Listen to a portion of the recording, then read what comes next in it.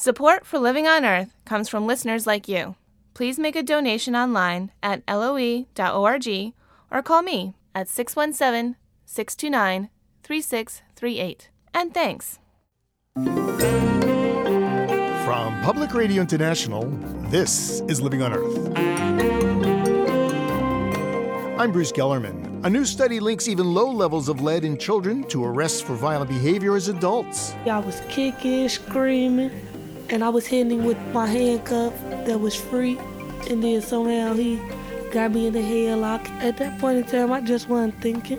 Also, the political climate changes on Capitol Hill as Congress takes up global warming. And the king is dead. Long live Eco Elvis. I Want You, I Need You, I Love You is the song that's based on, and I just was thinking, that's got 3 words, and reduce, reuse, recycle is 3 words, and it went from there. I reduce, I reuse, I recycle. These stories this week on Living on Earth. With all my heart. Stick around. Support for Living on Earth comes from the National Science Foundation and Stonyfield Farm. From the Jennifer and Ted Stanley studios in Somerville, Massachusetts, this is Living on Earth. I'm Bruce Gellerman in for Steve Kerwood. The climate on Capitol Hill is heating up as Congress begins debating a bill to deal with global warming. Republican Senator John Warner of Virginia and Independent Joe Lieberman of Connecticut propose what's called a cap-and-trade system to reduce the emission of greenhouse gases.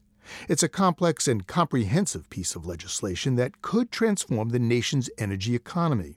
And that has some of the biggest names in the energy business scrambling, sparking a power struggle among power companies. Living on Earth's Jeff Young reports. The Warner-Lieberman Climate Security Act faces some pretty long odds. Well-funded industry lobbies oppose the bill, and even if it does manage to pass Congress, it would almost certainly be vetoed by President Bush. Some would say the bill doesn't have a prayer.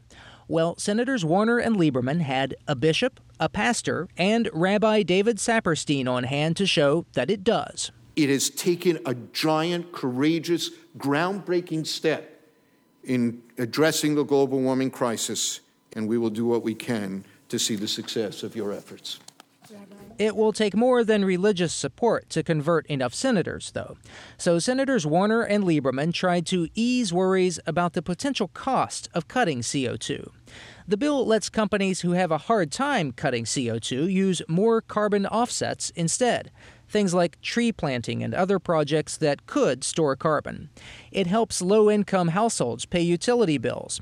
And Senator Warner says his bill would let the president alter the carbon trading system if energy prices went too high. But it's important that the president of the United States have the ability to take that throttle on occasion and bring it back if economic situations in our country dictate that. The cost question will dominate Senate debate. It's already dominating the airwaves. In states where senators are considered swing votes, the pro-industry Club for Growth is running this ad. This time, they're pushing massive new taxes and regulations in the name of global warming. But let's ask ourselves, are the unproven benefits of legislation worth the major job losses, new taxes, and increased energy costs that could result? The ad shows scary numbers about lost jobs and energy price spikes, but most economists consider those numbers very unreliable. Even some electric utility companies complained about their own trade group, Edison Electric Institute, making dire predictions of economic catastrophe. Edison Electric commissioned an economic forecast that said capping CO2 emissions would push electricity prices sky high. 8 of Edison Electric's member companies wrote a testy letter telling Edison to stop using those figures. Stephen Klein is a vice president for one of those companies, Pacific Gas and Electric. Klein says the forecast Edison Electric used did not give very useful data. No, I think that it's sort of like throwing a dart. We encourage them to look in a much more robust way at the bill and to think about it a little more broadly, and they were very open to doing that. I still would probably be a bit more optimistic about our ability to do this at lower costs. That letter to Edison Electric was also released to the press. Suddenly, an industry dispute usually kept to the corporate boardroom was very public. much to the amusement of environmentalists watching from the outside. So we see a real fissure within the electric power industry where some of the less coal-dependent companies are saying, let's just do an honest assessment of the cost. Let's not jack up the costs. That's Frank O'Donnell with the nonpartisan watchdog group Clean Air Watch. O'Donnell says a power company's position on a climate change bill largely depends on what fuel that company uses. Those that burn more coal are the strongest opponents. Companies like Pacific Gas and Electric tend to support regulation. They use a mix of nuclear, hydropower, natural gas, and renewables like wind. O'Donnell says that's creating a split in an industry that often spoke with one voice against environmental measures. Historically, they have been a monolith.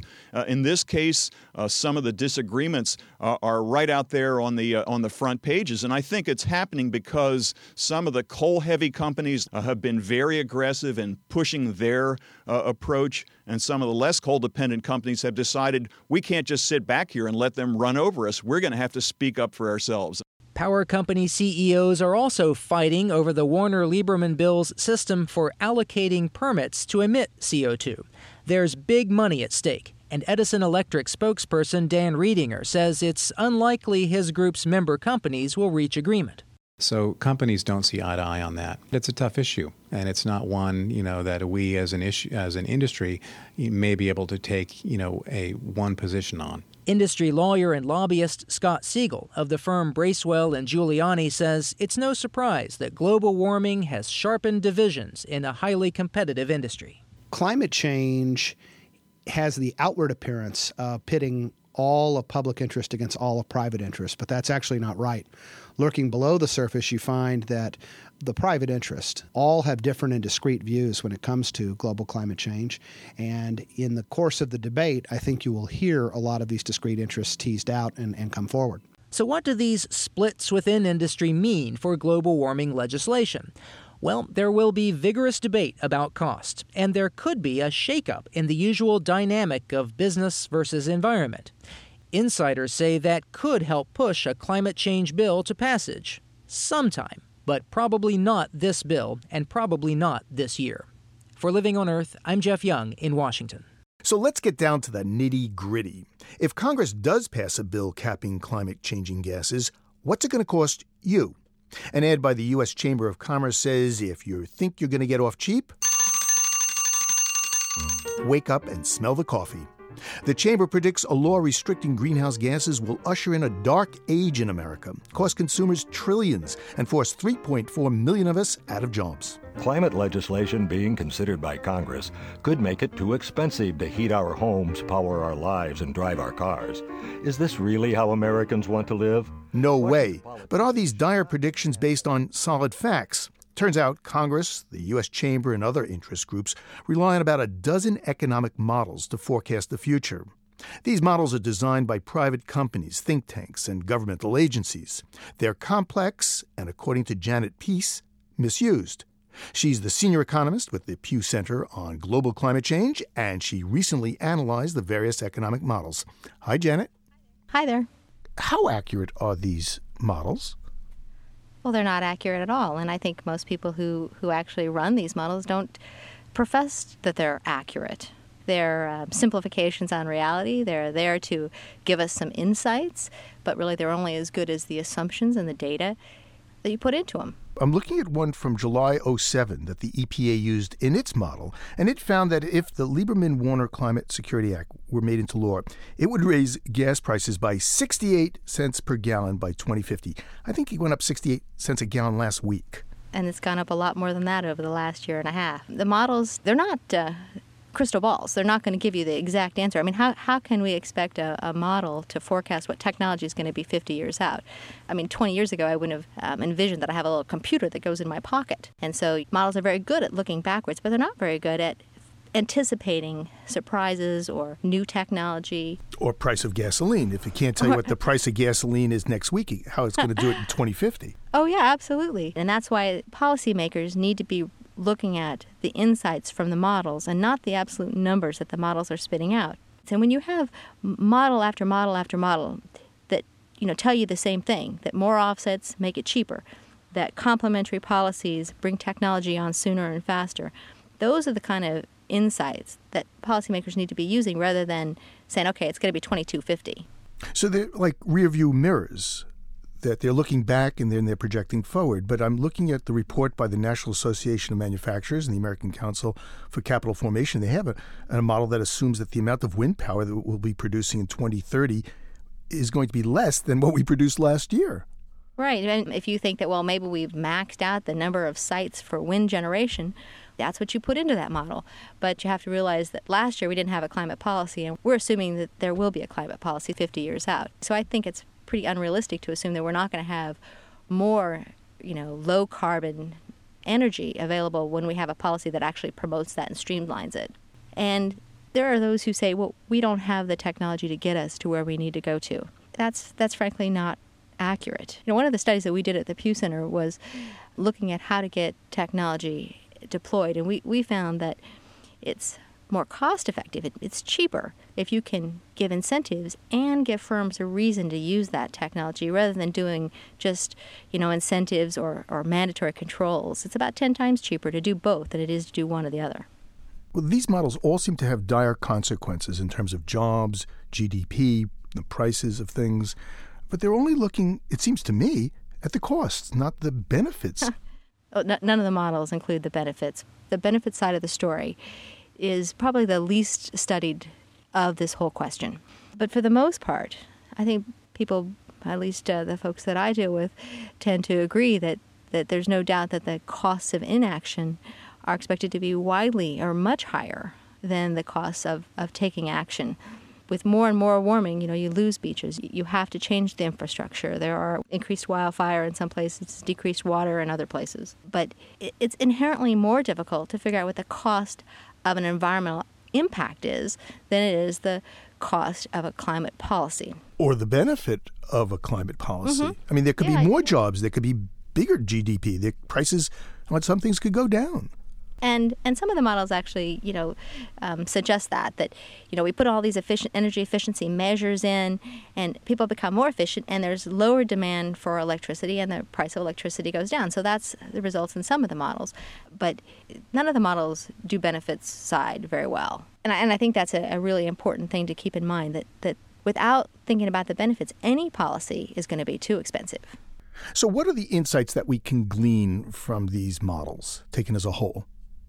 Well, dealing with this climate issue, I think inherently has some cost associated with it, at least in the near term, because we've got to figure out different ways of doing what we've been doing for a long time. But over the longer term, we may be putting ourselves in a competitive position. We may be creating new technologies that we can export around the world. So there are a lot of positives, and the insight from all the models is that the economy is going to continue to grow.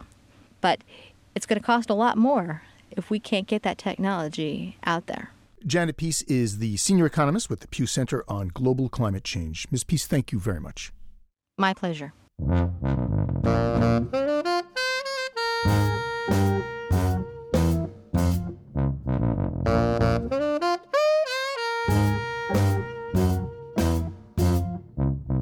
Coming up, it's been banned for 30 years, but lead paint continues to devastate communities and kids.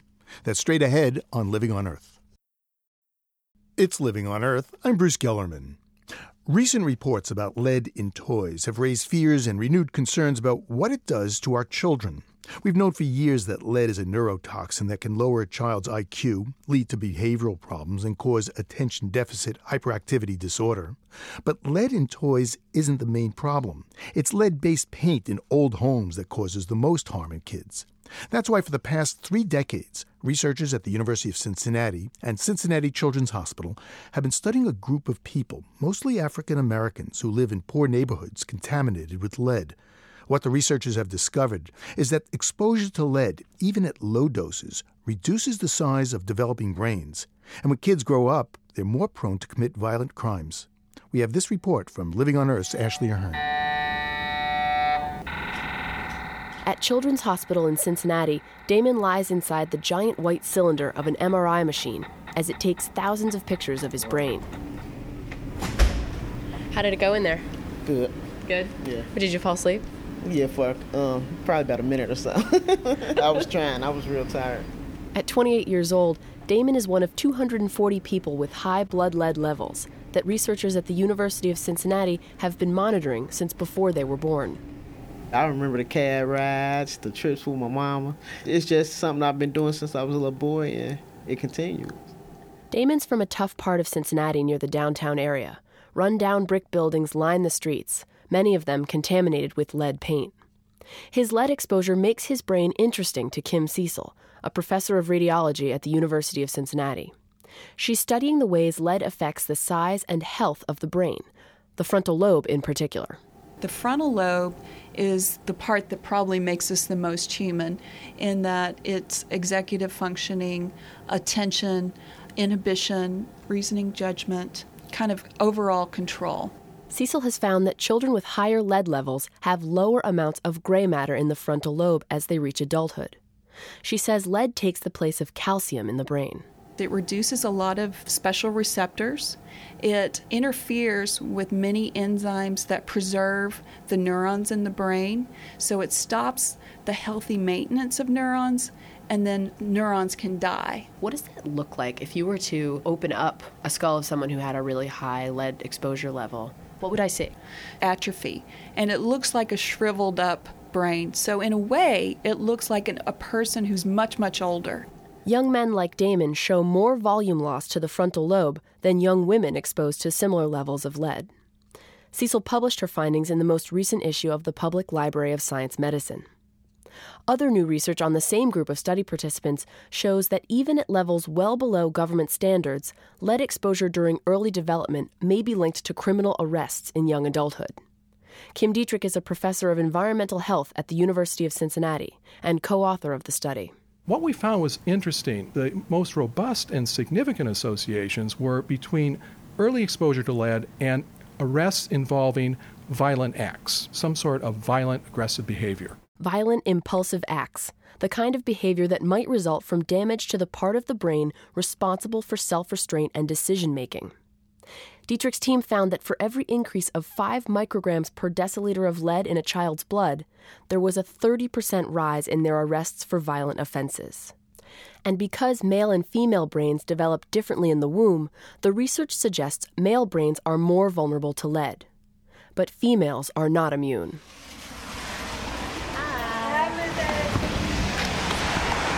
How you doing? I'm good. A little wet. Yeah, it is kind of rainy out there. It's pouring rain when I get to LaQuisha's place in northern Cincinnati. Music blares as she welcomes me in. And they lie. LaQuisha's 23, and she's been participating in the lead study since she was about a year old. She says, looking back, she can see how lead has affected her behavior. Like when I was young, when I couldn't get my way, I tear down the whole bedroom. I break mirrors and everything. I'll pull my hair out. And then at the end, I'd be wishing I never did it up. LaQuisha's expressive brown eyes look away as she tells me about another time when her temper got her into trouble. She was at an Arby's restaurant a few years ago when her boyfriend got in a fight with the girl behind the counter. LaQuisha says she was trying to pull him away when 2 cops who were eating there got involved. When they tried to arrest her, LaQuisha lost it. And I was going crazy. I was kicking, screaming. I wouldn't let him get the other handcuff on me. So he slammed me and came down with his knee in my stomach. So I grabbed his belt and the collar of his shirt, and I flipped him on his head. And I was hitting him with my handcuff that was free. And then somehow he got me in the headlock. He was punching me in my head. We would just exchange it. At that point in time, I just wasn't thinking. LaQuisha spent 2 years in jail for her crime, and she takes full responsibility for her actions. She's working at McDonald's now and trying to pass her GED, but she says she has a tough time focusing. There's no doubt in her mind that lead played a part in her violent actions. How you doing, officer? At the Cincinnati Police Department, S. Gregory Baker is Director of Community Relations. He's familiar with the lead study and isn't surprised there's a link between lead exposure and violent crime. We've seen that a lot of these homicides are very impulsive, that they're not necessarily premeditated. They're what you and I would probably think really wouldn't merit shooting and killing somebody. But Baker says when you arrest someone, there's no way of knowing if lead exposure is affecting their behavior. I mean, that's just not something that we would deal with as far as, that they have high lead. I think it's the causative piece. I mean, there really is nothing tangible for us to do about that. The effects of lead exposure are intangible, although the findings of the team at the University of Cincinnati are changing that. Kim Dietrich says discovering a link between lead and violent crime doesn't justify the behavior, but it does help us better understand where it might be coming from. The community that these children are growing up in and these adults are living in provide many opportunities to engage in criminal behavior, and that in some cases, lead is pulling the trigger or resulting in the final aggressive act. For Living on Earth, I'm Ashley Ahern in Cincinnati, Ohio.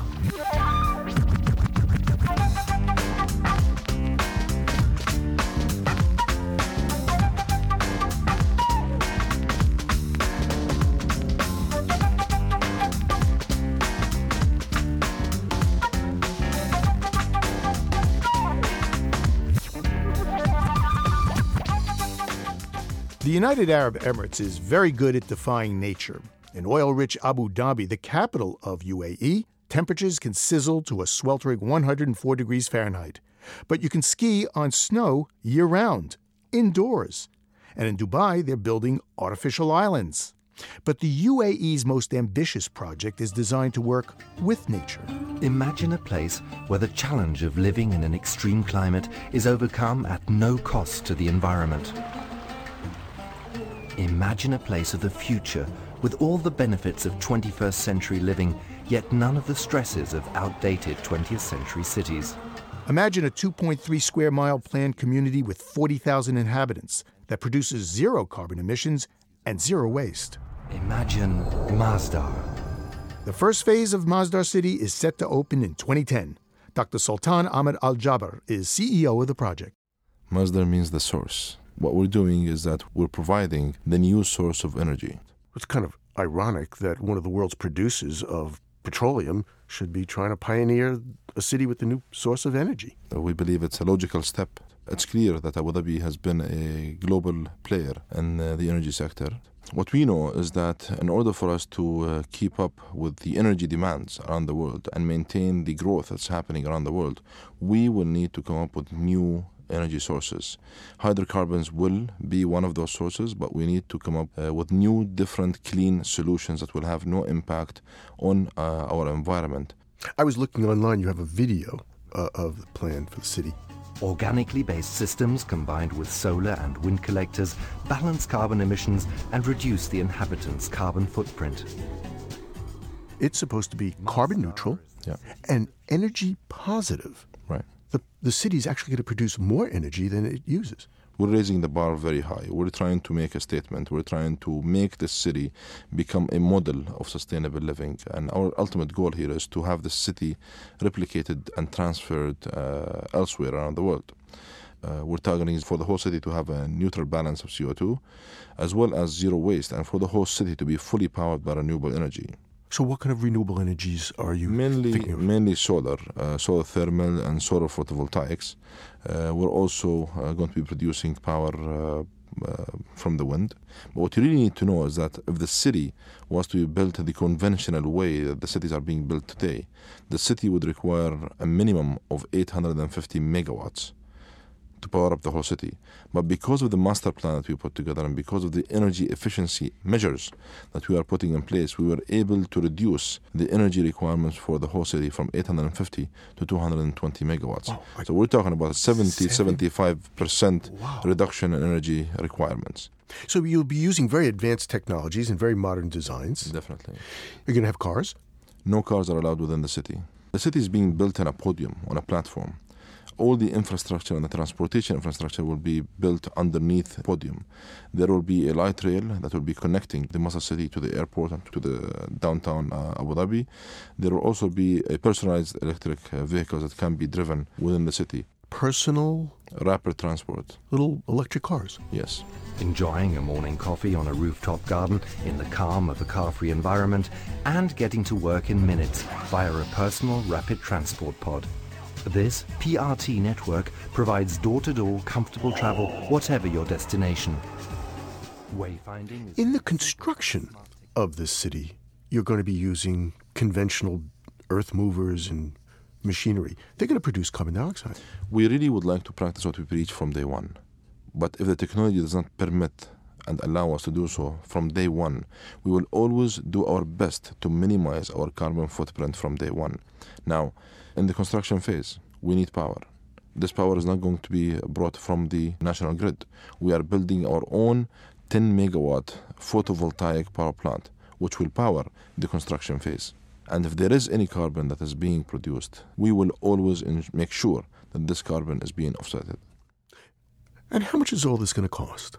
The total development cost for the whole city is $22 billion. $22 billion? Yes, over 8 years and 7 phases.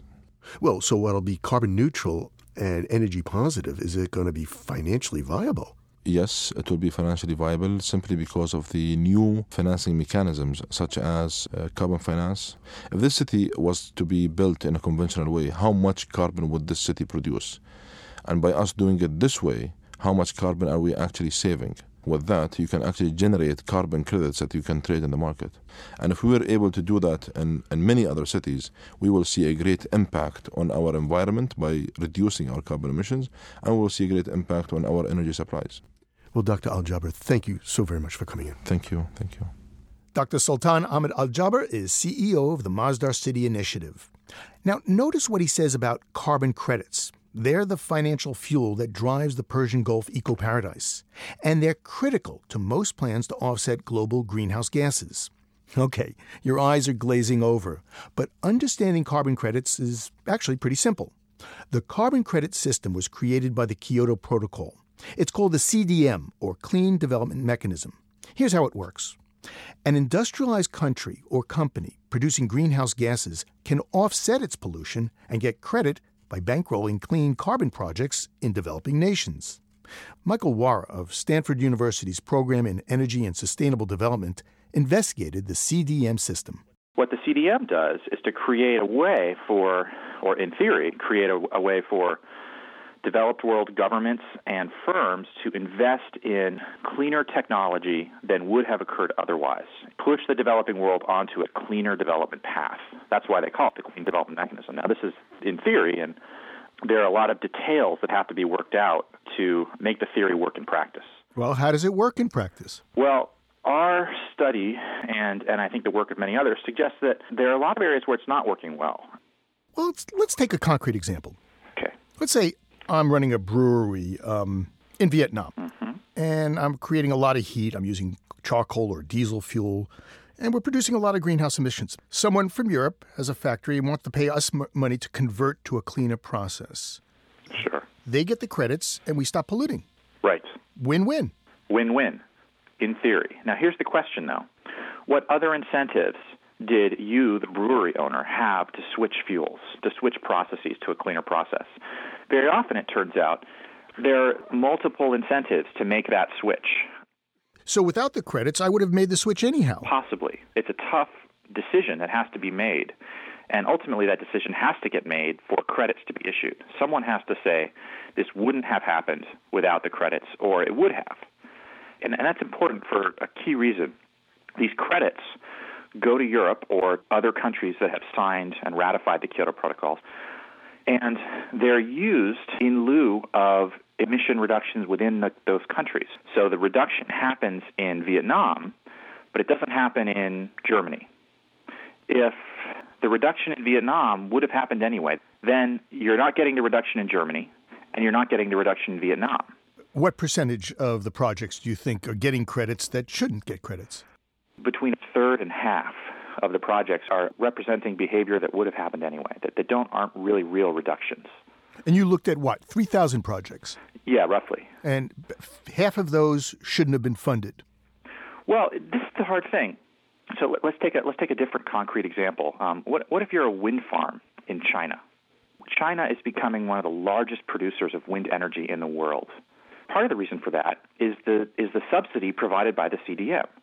But we think a much bigger part of the reason is the incentives and subsidies provided by the Chinese government, because they're desperate for electricity right now, and they're especially desperate for clean electricity that doesn't make their citizens sick, like coal-fired power does. So how do you tell for an individual wind farm whether it would have been built or not? Well, who does the deciding? Well, most of the actual evaluation of projects is done by private third parties that act sort of like a credit rating agency. But now I understand that they're paid for by the companies they're certifying. That's right. And that's a real problem in the sense that, these... It's a conflict of interest. We believe so, yeah. And one of the reforms that we argue for quite strongly is that conflict of interest needs to be removed, and then it would improve the quality of the certification and the evaluation of these projects, the evaluation of what would have happened anyway. How big an industry is the CDMs? Last year, the market was worth about $20 billion. $20 billion? Billion with a B. But I think the more important thing to focus on is the fact that the market's been doubling or tripling in size every year for the past 4 years. Well, Michael, based on your examination of these cases, is there an example where the CDMs actually do work? Yeah, I think there are some very good examples where there's really no money to be made in the change in behavior other than the carbon credit. So things like the capture of methane emissions from landfills and from animal feeding operations. These are places where methane, which is an incredibly potent greenhouse gas, it's about 25 times worse than CO2, is emitted in large quantities basically from the decay of organic matter. And it's pretty easy to go in and capture all or most of those emissions. But there's no financial incentive to do so.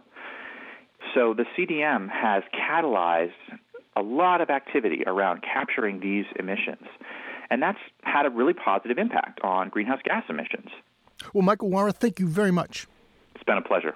Talking to us about the carbon credit system is Stanford University's Michael Warra, co-author of a recent paper investigating the CDM, the Clean Development Mechanism.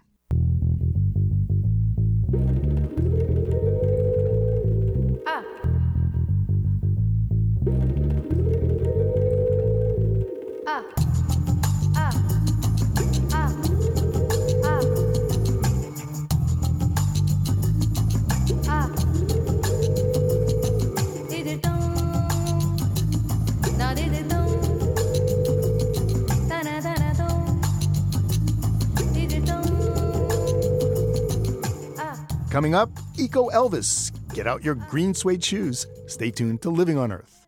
Support for the Environmental Health Desk at Living on Earth comes from the Cedar Tree Foundation. Support also comes from the Richard and Rhoda Goldman Fund for coverage of population and the environment. This is Living on Earth on PRI, Public Radio International. It's Living on Earth. I'm Bruce Gellerman. Just ahead, pedaling to the pits, biking to the lowest places on Earth. But first, this cool fix for a hot planet from Annie Gia. On a hot summer day when the sun's beating down, some people say it's hot enough to fry an egg on the sidewalk.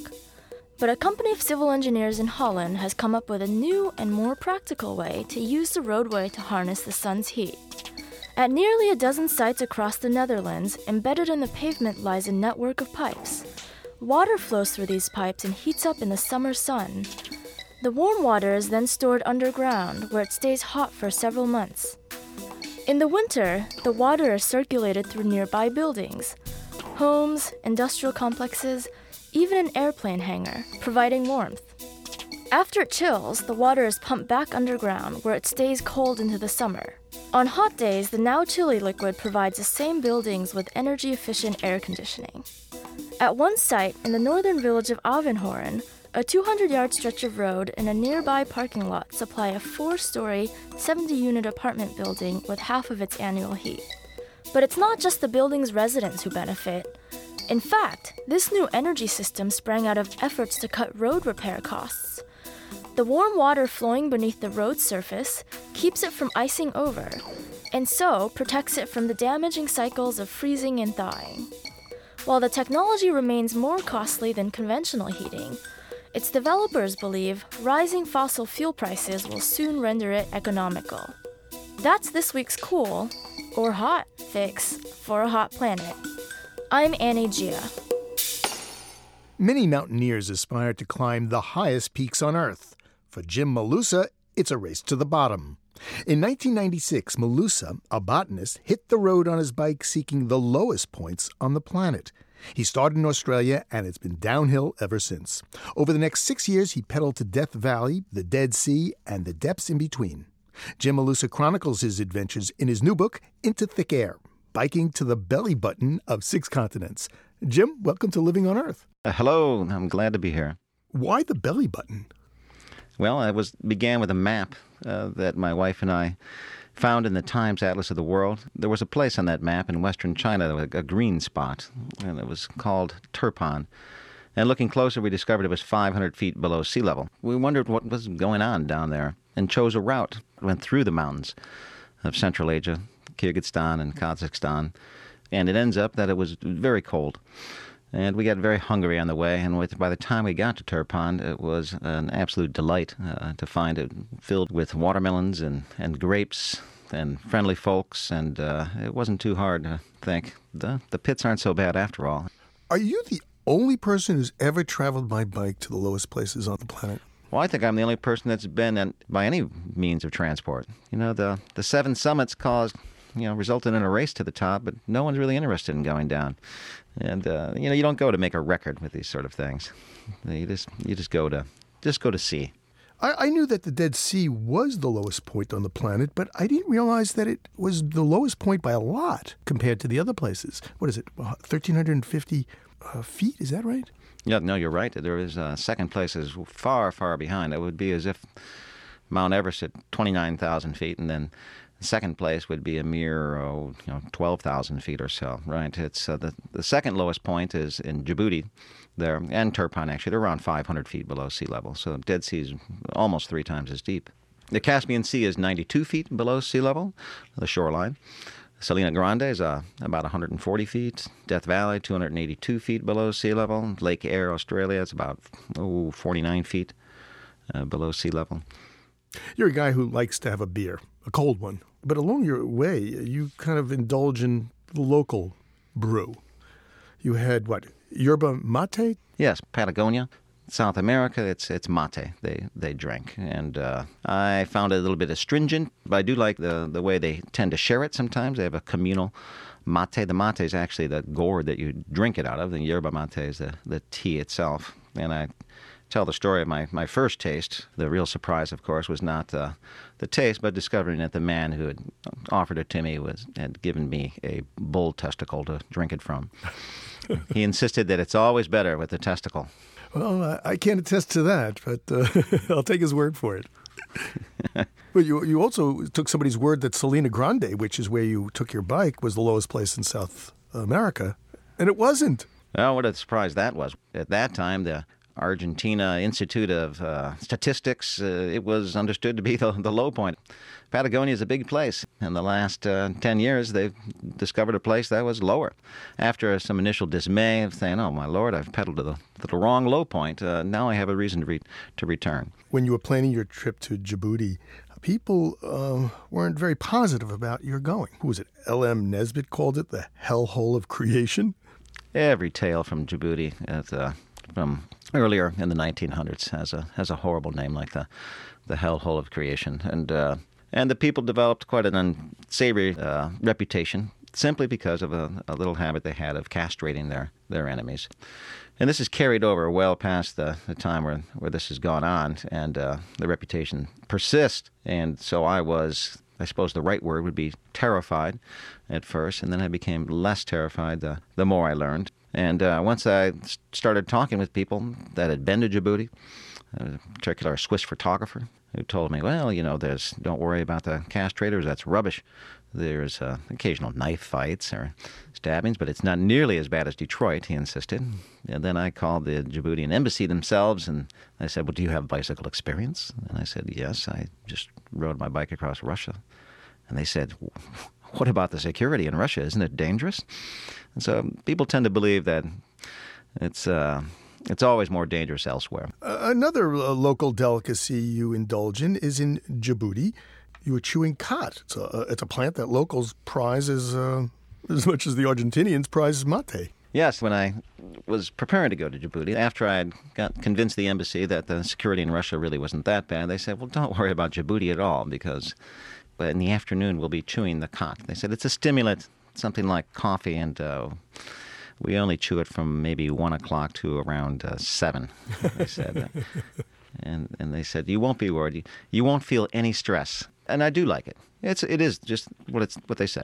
It's a mild stimulant, and the reason I think its popularity is restricted to the Horn of Africa region and also in the Saudi Peninsula is not only because it's a class 1 offense or something by our own drug association, but because the chemicals that make it such a happy chew almost immediately decompose into the more useless things. And so it has to be chewed essentially within a day. And so Djibouti, a country which is hardly on the cutting edge of technology, and it's a kind of country where you spend a lot of time waiting for things to happen. It's something of a miracle to watch khat delivery, okay, which would make FedEx envious. It comes exactly on time every day by jet. And then it's delivered by speedboats racing around the country along the coast. And it's quite an organization they've got set up. Well, Jim, where's your next ride taking you? When I left Patagonia, I swore I'd never go back because of all the places in the world I went, that was the most rugged in terms of the weather. In the Andes, the wind and the rain. And in the desert, the wind. Now that I'm talking about it, now I'm saying, no, I'm not going to do it. But perhaps someday I'll get my nerve up and return. Yeah, you're making it sound mighty miserable. Well, bicycles can be miserable sometimes. Most of the time, they're not. I like to think of them as they intensify life. They make good times better, and they make bad times worse. You have to accept that if you're going to go out. That when the conditions are good, boy, do you feel good. But when things get bad, you can be stuck for a while too. Well, Jim, thank you very much. I really appreciate you taking the time for us. And thanks for having me. Jim Malus's new book is called Into Thick Air, Biking to the Belly Button of 6 Continents. 1, 2, 3. The king is alive, well, and recycled in Kansas City, Mo. Well, the earth needs your help, baby, can't you see? 'Cause they're really screwed up the land, air, and sea. Listen up and take a tip from old Greenie. Come on and do the Earth Day rock with me, well, that's right. Eco Elvis, green sequin jumpsuit, sideburns, and shades is Matt Riggs. And this is one of the cuts off his CD, Burning Globe. Well, you thought just recycling would be enough. Well, don't fool yourself, I'm calling you bluff. Eco Elvis's disc includes a dozen tunes from the King's collection of smash hits, retooled with environmental messages. Matt Riggs has entered the building at the studio of KCUR in Kansas City. Matt, it is a real thrill. Well, thank you very much for having me, man. How did you come up with the inspiration for Eco Elvis? Eco Elvis came about 11 years ago. I was working at a nonprofit group here in Kansas City, Missouri, and we were kicking off a recycling program in an office building. And my coworker friend and I were there. We were basically giving out recycling bins, and it was really, really getting boring. And I was thinking, you know, we really need something to make these things more fun and more exciting and interesting. It was August 16th, the day of Elvis's death, and in walked an Elvis impersonator. And I saw that Elvis impersonator, and it just clicked, and I said, that's what we need. We need an Eco Elvis, or back then I was calling myself Green Elvis, but now I'm Eco Elvis. But regardless, that's how it came into being. So from those humble origins, a king was born. That's right. Meat and dairy might taste good to you. You think they're part of a balanced, healthy diet? Well, there are several things that you ought to know that the industry tries to keep it quiet. They're full of hormones, poisons, antibiotics too. Deadly bacteria, it's just a toxic stew. Can lead to heart disease, bone loss, cancer too. So viva Las Vegas, viva. Where do the words come from? Is it hard to make up words to the tunes? Actually, it's, well, like with the song I Reduce, I Reuse, I Recycle, it's kind of a phrasing thing. You know, it's like, I Want You, I Need You, I Love You is the song that's based on, and I just was thinking, that's got 3 words, and Reduce, Reuse, Recycle is 3 words, and it went from there. The rest of it kind of wrote itself, as it were. Well, let's listen to a little bit of I Reduce, I Reuse, and I Recycle. All right.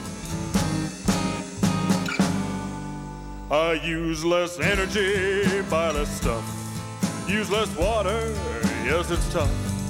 I walk or bike instead of taking the car. I reduce, I reuse, I recycle with all my heart. I eat only what I need. On the food chains where I feed, baby. I reuse Matt, I'm in tears. I reduce, I reuse, I recycle more and more. Hear me talking, baby, hear me talking. Well, I thought that... Your outfit, what is it made out of? It looks like an Elvis outfit. Well, yeah, I try to kind of strike a balance between ecological principles and the need for flash. So part of it's recycled, like the belt is recycled. It's an old weight belt turned around, painted green. Then I got bottle caps on there, and then I have pop tabs running up and down the seams of the suit. Without the costume, I'm about 6'3", and with between the hair and the heels on my boots, it's pushing 7 feet. So it can be quite an intimidating character to enter the room. I like the green Hawaiian lei. That adds a very nice touch. Yeah, that classes it up a lot, I think. Well, since the landfills are filling up and yard waste isn't allowed, a place that used to waste a lot is now Compost Hotel. Well, it's more friendly, baby. It's more friendly. It gives that garbage a second life. One of my favorites on the CD is your cover of Heartbreak Hotel. Have you ever visited the Compost Hotel?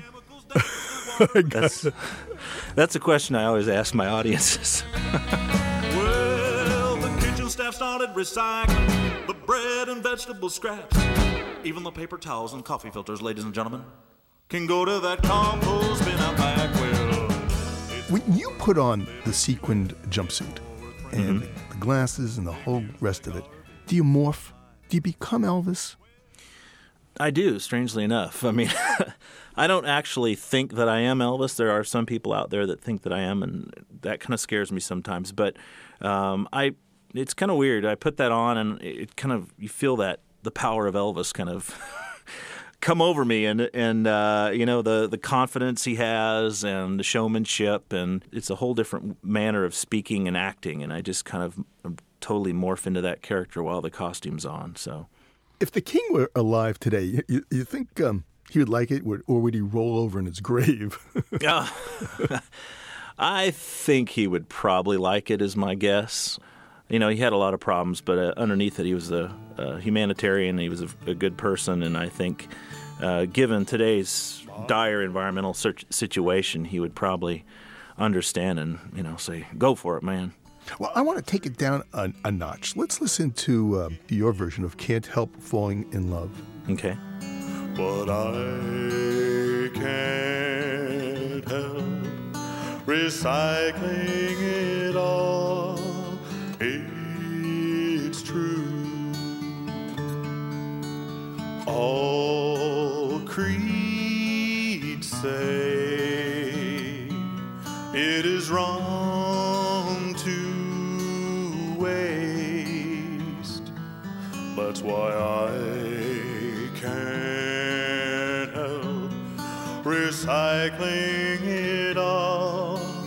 It's true. Tiny bits of foil, lids and bottle caps, even Post-it notes. I recycle the price tags off my clothes. Yes, I do, darling. I love that line. I recycle the price tags off my clothes. Can be reused. You know, Matt, it really does have a message. Mm-hmm. When I started doing Eco Elvis, it was more to kind of bring excitement to what I thought were kind of dull events. It doesn't really do much for the cause when people are falling asleep. So I thought, well, Eco Elvis, you know, it's like if the flashy costume doesn't get them, the music will, and if the music doesn't get them, the jokes I crack will, and the antics will. So, and if that doesn't get them, then the message and the words will get them. So it's kind of like a 4 or 5 tier punch. If I can't get them one way, I'll get them another. Well, I've always wanted to say this, Matt. Thank you. Thank you very much. You're welcome, man. Stop by Graceland sometimes. I'll show you around, baby. Let's go organic. Let's do what's right. Say no to poisons with all your might. In action, we'll seal our fate. Let's go organic. The earth can wait. Few people Matt Riggs, a.k.a. Eco Elvis, has left the building, but you can catch a video of the Recycled King at our website, loe.org. Living on Earth is produced by the World Media Foundation. Our crew includes Ashley Ahern, Bobby Bascom, Eileen Belinsky, Ingrid Lobet, Helen Palmer, Mitra Taj, and Jeff Young, with help from Jennifer Basler and Sarah Calkins. And we say a fond farewell to our interns Annie Gia and Margaret Rosano, who we thank for sharing their energy and creativity. Good luck. Jeff Turton is our technical director. Allison Lirish-Dean composed our themes. You can find us at loe.org. Steve Kerwood is our executive producer. I'm Bruce Gellerman. Thanks for listening. Well, thank you very much for having me, man. Funding for Living on Earth comes from the National Science Foundation, supporting coverage of emerging science, and Stonyfield Farm, organic yogurt and smoothies. Stonyfield pays its farmers not to use artificial growth hormones on their cows. Details at stonyfield.com. Support also comes from you, our listeners, the Ford Foundation, the Town Creek Foundation, the Oak Foundation, supporting coverage of climate change and marine issues, and Pax World Mutual Funds, socially and environmentally sustainable investing. Pax World, for tomorrow. On the web at paxworld.com. PRI, Public Radio International.